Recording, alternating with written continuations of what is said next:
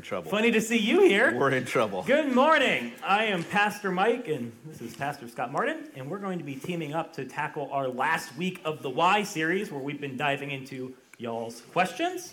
And that's because this last question, oh yeah, sure. It's been a hoot. I've really enjoyed it. And this one is an easy one. We're really closing things up. Don't even need to talk about this, really, which is simply, what if we're wrong about our faith? Cool. Easy peasy, lemon squeezy, yeah. And this question is both simultaneously ancient and somewhat unique to our times. Because, on one hand, doubt has existed for as long as humans have held beliefs. But on the other hand, the church finds itself in a very unique place in the 21st century where it is grappling with this phenomenon called the deconstruction movement. This movement where Christians, mostly from American evangelicalism, but a lot of denominations, are kind of en masse deconstructing their childhood faith traditions, questioning them, throwing out long-held ideas and assumptions, and at times even leaving Christianity altogether. And again, some aspects of this are new. For example, that it has a name of a movement, or that it's taking place largely through the internet.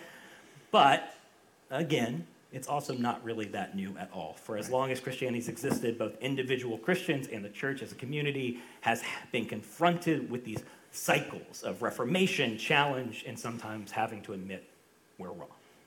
Which shouldn't be shocking, right? Right. Humans are nothing if not fallible. In fact, to highlight this, Scott and I want to kick things off by sharing some lists we created, which highlight moments in history where human beings were 100% sure about something that was absolutely false. And I believe, Scott, you're going to kick us off. I've got two different ones for two different services, so just be prepared. Come back for the 11. Yeah, this one I'm not going to share the 11 because it'll make your stomach quease a little bit. We all know about bleeding as an ancient form of medical cure, right? There is a belief that if you had, I'm not joking about this, if you had a bleeding hemorrhoid, you were holy, because it was a natural way of God providing holiness for you. But if you were too holy and it never stopped, they would seal it with a burning hot iron. Woo! Don't you love your doctor right now? Yeah, modern medicine, huzzah! Well, here's a good one. In 1614, Tommaso Cassini, a super influential Italian preacher, gave this heated sermon that was distributed throughout all of Europe, in which he condemned this new idea that he deemed repugnant and fundamentally antithetical to the Christian faith, arguing that those who defended it were possessed by Satan and must be banished from all Christian lands. Who wants to guess what idea he was upset about? Galileo, the heliocentric model of the our galaxy. He was upset because someone had the audacity to say that the Earth was not the center of the universe. Bingo, bango, right? Ding, ding, ding. What about this? Okay. So, railways. Been on one? Yeah. There's a belief that if you went over 40 miles an hour, your brains would leak out of your ears. And so no one dared ever ride a train until, of course, somebody actually did, and they came off. I think we're all okay, right? We all got here over 40 miles an hour at some point in our commute, I hope, yeah. Yeah, that's really funny. This is related to that, actually. So when they were starting to test flight and trying to become the first humans to take off the ground and fly, there was a strong Christian movement against the attempts to fly because, and I quote, Genesis said that the sky belongs to birds, and God would strike down any human with the audacity to, like Babel, try to reach for the heavens again. Which happens. Yes. Right? Go on. All right, I got one more. Okay. This is a quick hitter one, okay?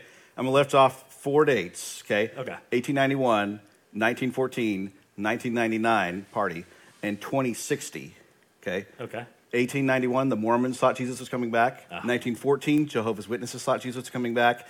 1999, a guy named Jerry Falwell.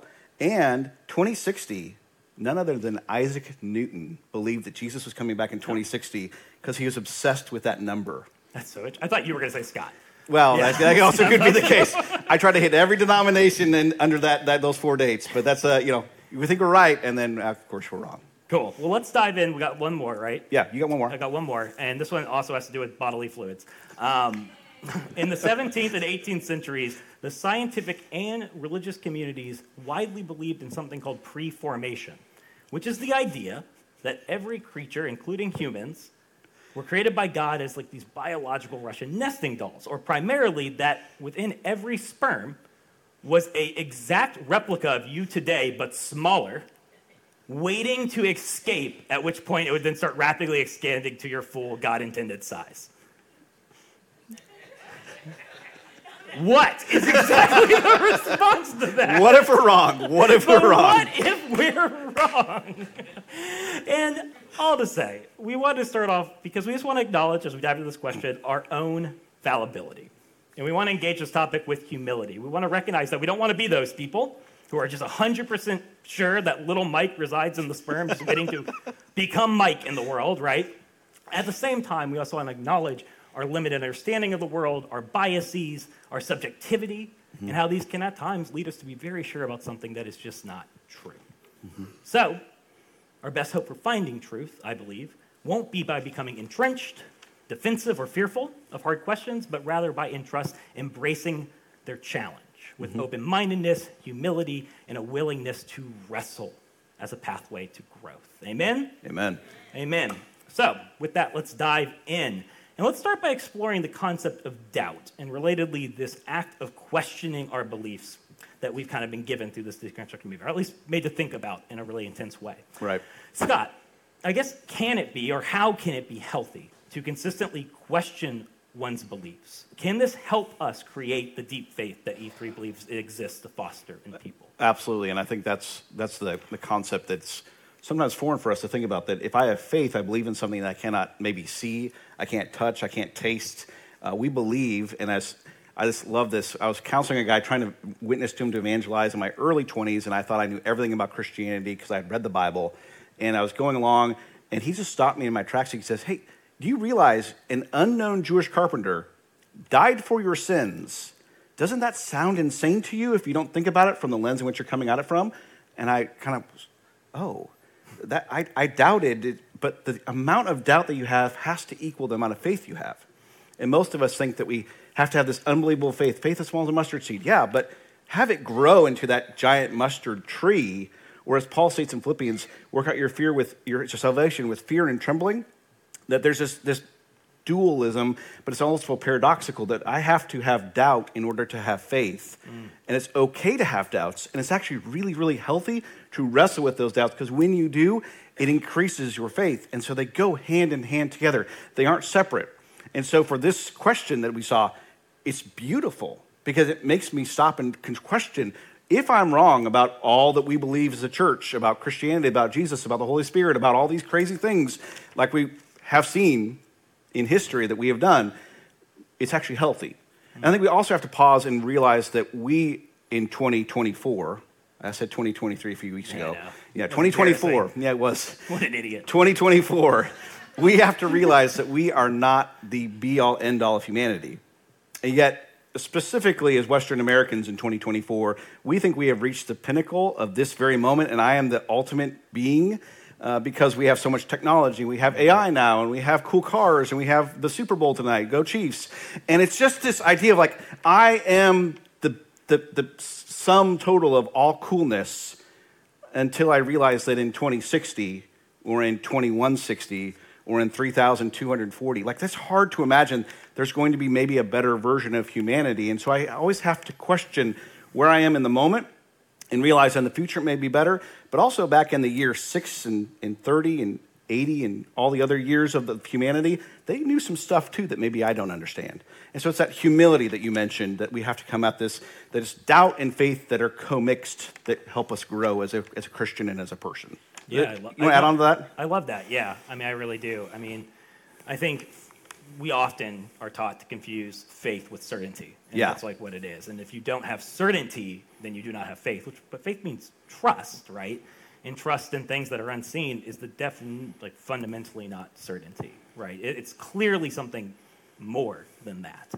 And I know that was a big deal for me to realize because, my childhood faith tradition, doubt was a 4-letter word, right? To question anything was to be on a slippery road to hell, right? To think that the earth was, or to even ask if the earth was more than 4,000 years old or if dinosaurs were real. I was literally told I would burn in hell for asking those questions, for even considering that as true, right? And that's just a very dogmatic view of religion that is profoundly unhelpful because, one, I believe dinosaurs are real, one. But two, more importantly than that, everyone doubts. Yeah. So there's a problem, which is that it just fundamentally neglects what is obviously a part of the human experience. It teaches us to suppress that, which is obviously problematic. Because, I mean, for one, depending on how I woke up this morning, I may have more faith today than I did yesterday, right? There are moments where I have coffee and I'm just like, everything is meaningless. And then the next day, Jesus is king of the universe, right? My mental state can determine that. So, but I think more than that, it just becomes counterproductive. If we suppress our doubts, if we let them fester, if we don't ask questions, they just go unresolved. They don't go away, right? Right. And they certainly don't get addressed. And I mean, that's what led me, quite frankly, to leave Christianity entirely. Is I was given a whole list of things I wasn't sure about, and I was told not to ask about, and I was told if I believed any of them, I couldn't come back. So eventually, I just chose not to come back, right? Which is why, quite frankly, I think I've changed my view on this entirely. And I think I've come to this view that on some level, deconstruction or doubting or questioning is not only not dangerous, but I actually think it's an essential part, like you were saying, Right. of developing healthy spirituality. When it's done right, I think it's just essential to making faith not just a list of ideas I was told to believe as a child, but into something that I actually hold, into something that I believe, into something I choose, into something I internalize and act upon. And on top of that, it can also become this healthy pruning, right? As I doubt, I ask questions about things that, quite frankly, y'all, are sometimes actually wrong. Sometimes the reason you're unsure and uncomfortable about the thing you were taught as a kid is because it is not good.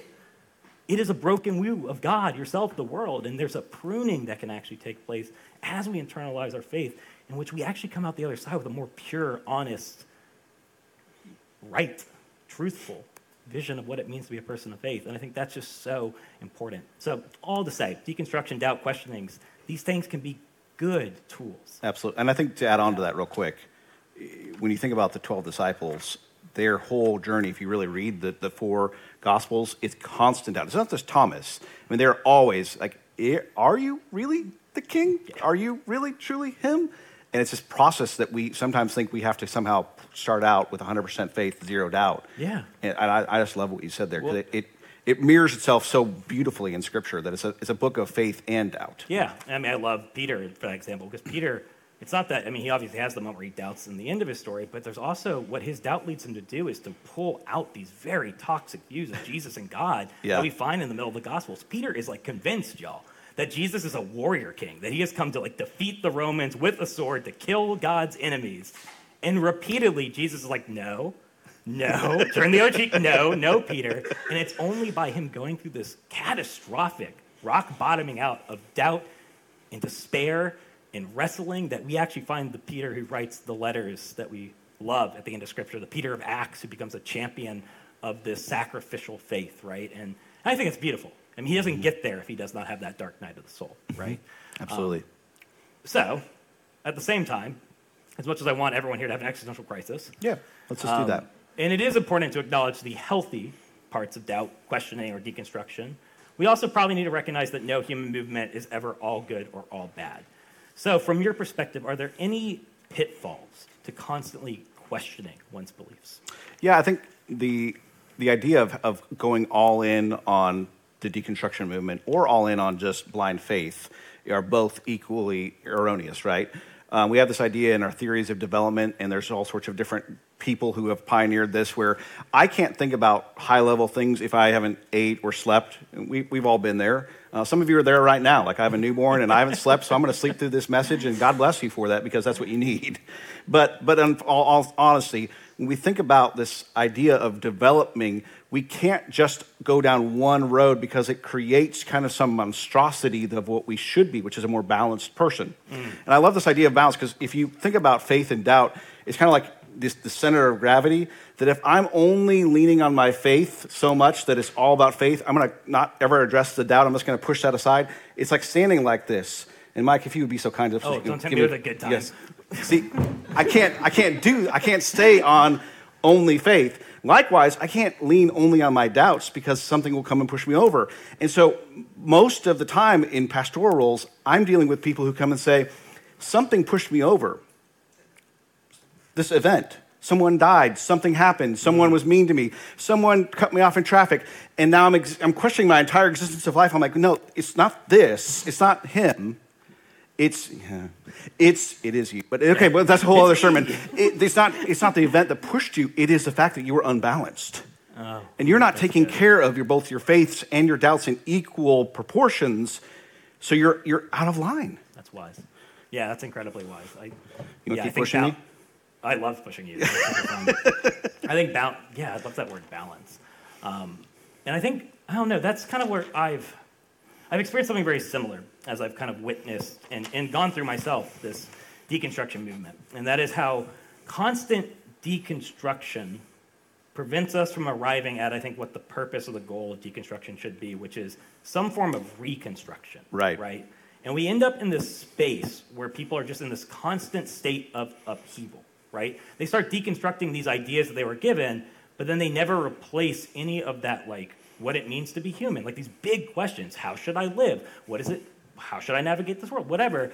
Like, what is God? It never replaces those ideas with something new. It just is constantly seeking to tear down the old, which I actually think is, like, as unhealthy as it can really get for us and others around it. I mean, one, it makes us just completely unstable, unbalanced. Right. But two, it also can make us, like, totally ineffective at helping other people because we're just never sure of anything.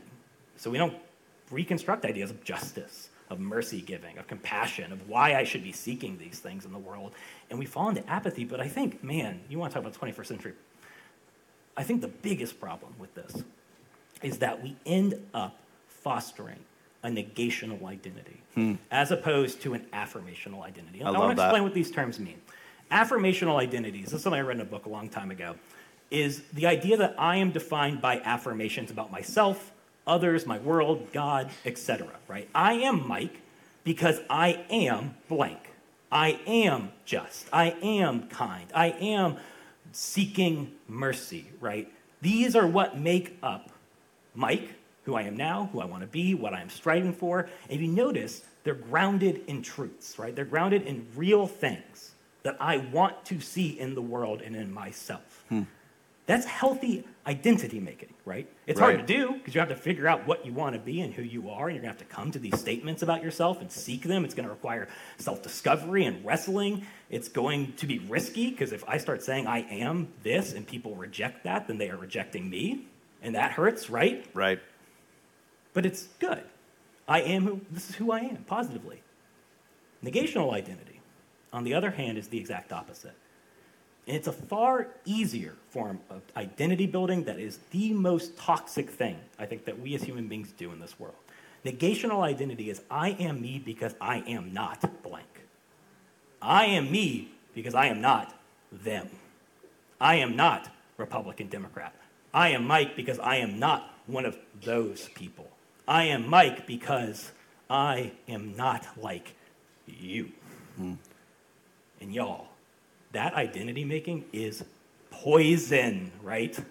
I mean, just think about it. It requires no thought or consideration, just distaste for the other. Right. It has no substance, because if the thing I'm opposed to disappears, do I exist anymore? If suddenly there aren't X political party tomorrow, does Mike just cease to exist?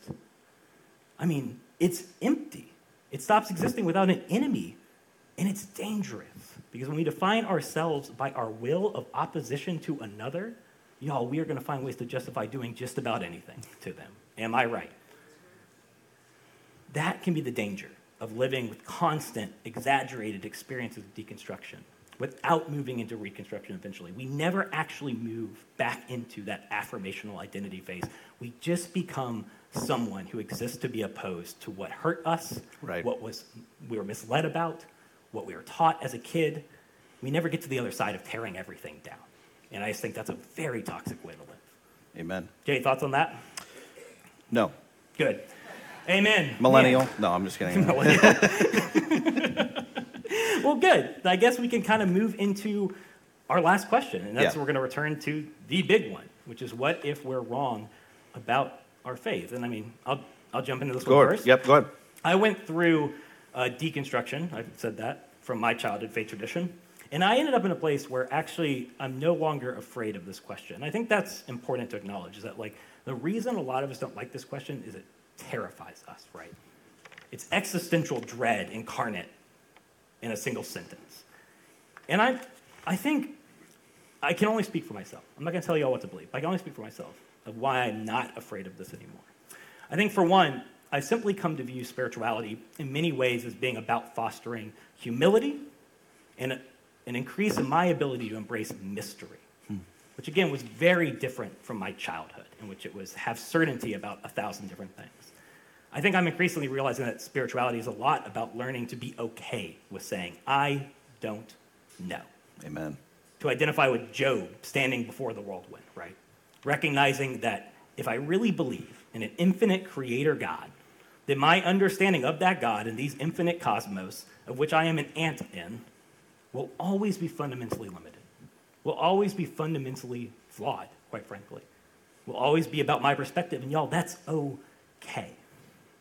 Now, I don't think I'm wrong about the things I believe, but that recognition of my limitation increases with me the capacity to acknowledge that I might be, and to not be terrified of that. To, in fact, see that willingness to say I don't know as spiritual maturity. That's well said. Not weakness, right? But also, this question doesn't scare me anymore because through Reconstruction and that work, I think it's led me to a place where I'm okay no matter what. And I want to make sure I'm clear about this too. You see, I've come to view the story of Scripture as being more than just about fire insurance, as being more than just about escape from this world.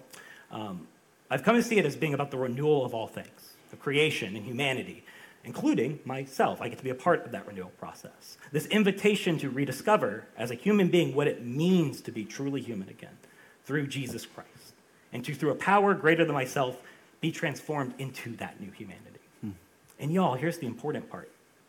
I've come to believe that, and my trust in that story and its truthfulness no longer resides in people telling me that I have to believe it. No, through deconstruction and reconstruction, that is now a story that I believe is true through my experience. Through my lived experience, I've come to believe without a shadow of a doubt that following Jesus is the best way for me to live as a human. That it alone has led me to a life defined not by anger and pride and judgmentalism and negational identities, but affirmational ones. Peace, justice, serenity, mercy, love.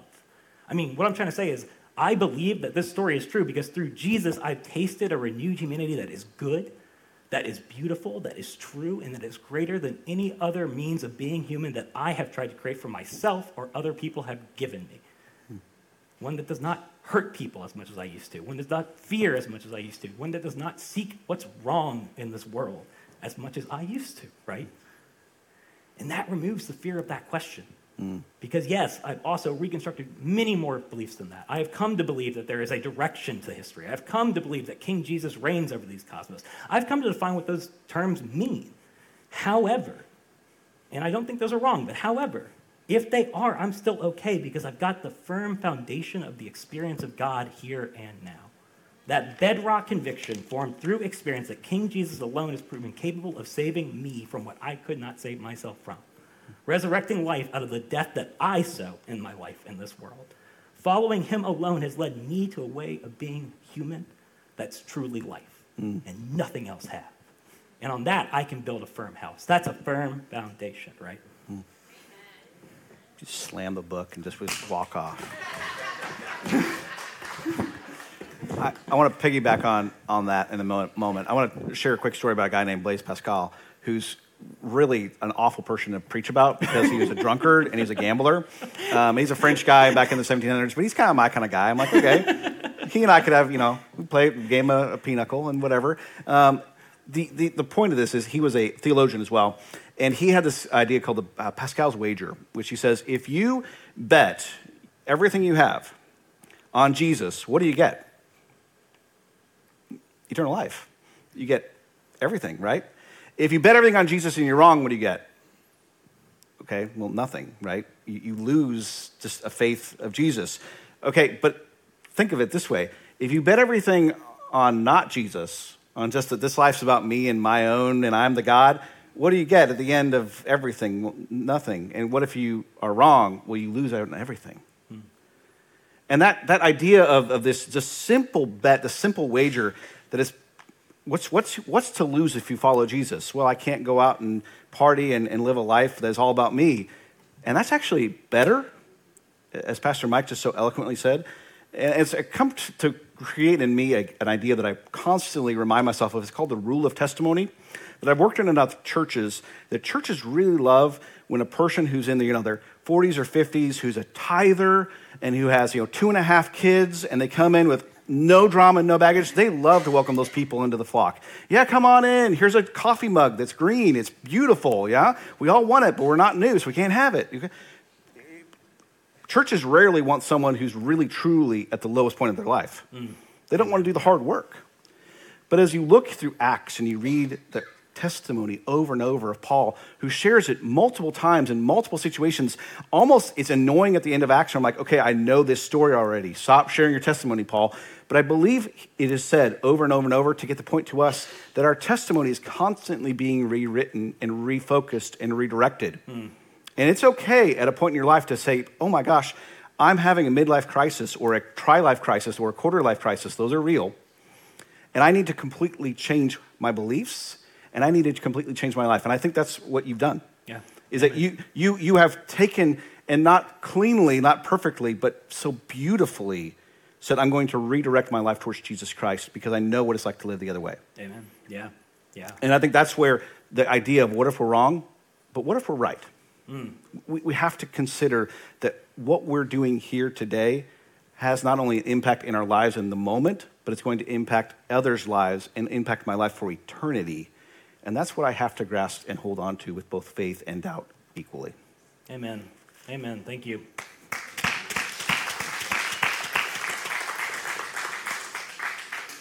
Hard turn. What? No, it's not a hard turn, actually. Let's eat Jesus. Let's eat Jesus, yeah. Let's be cannibals.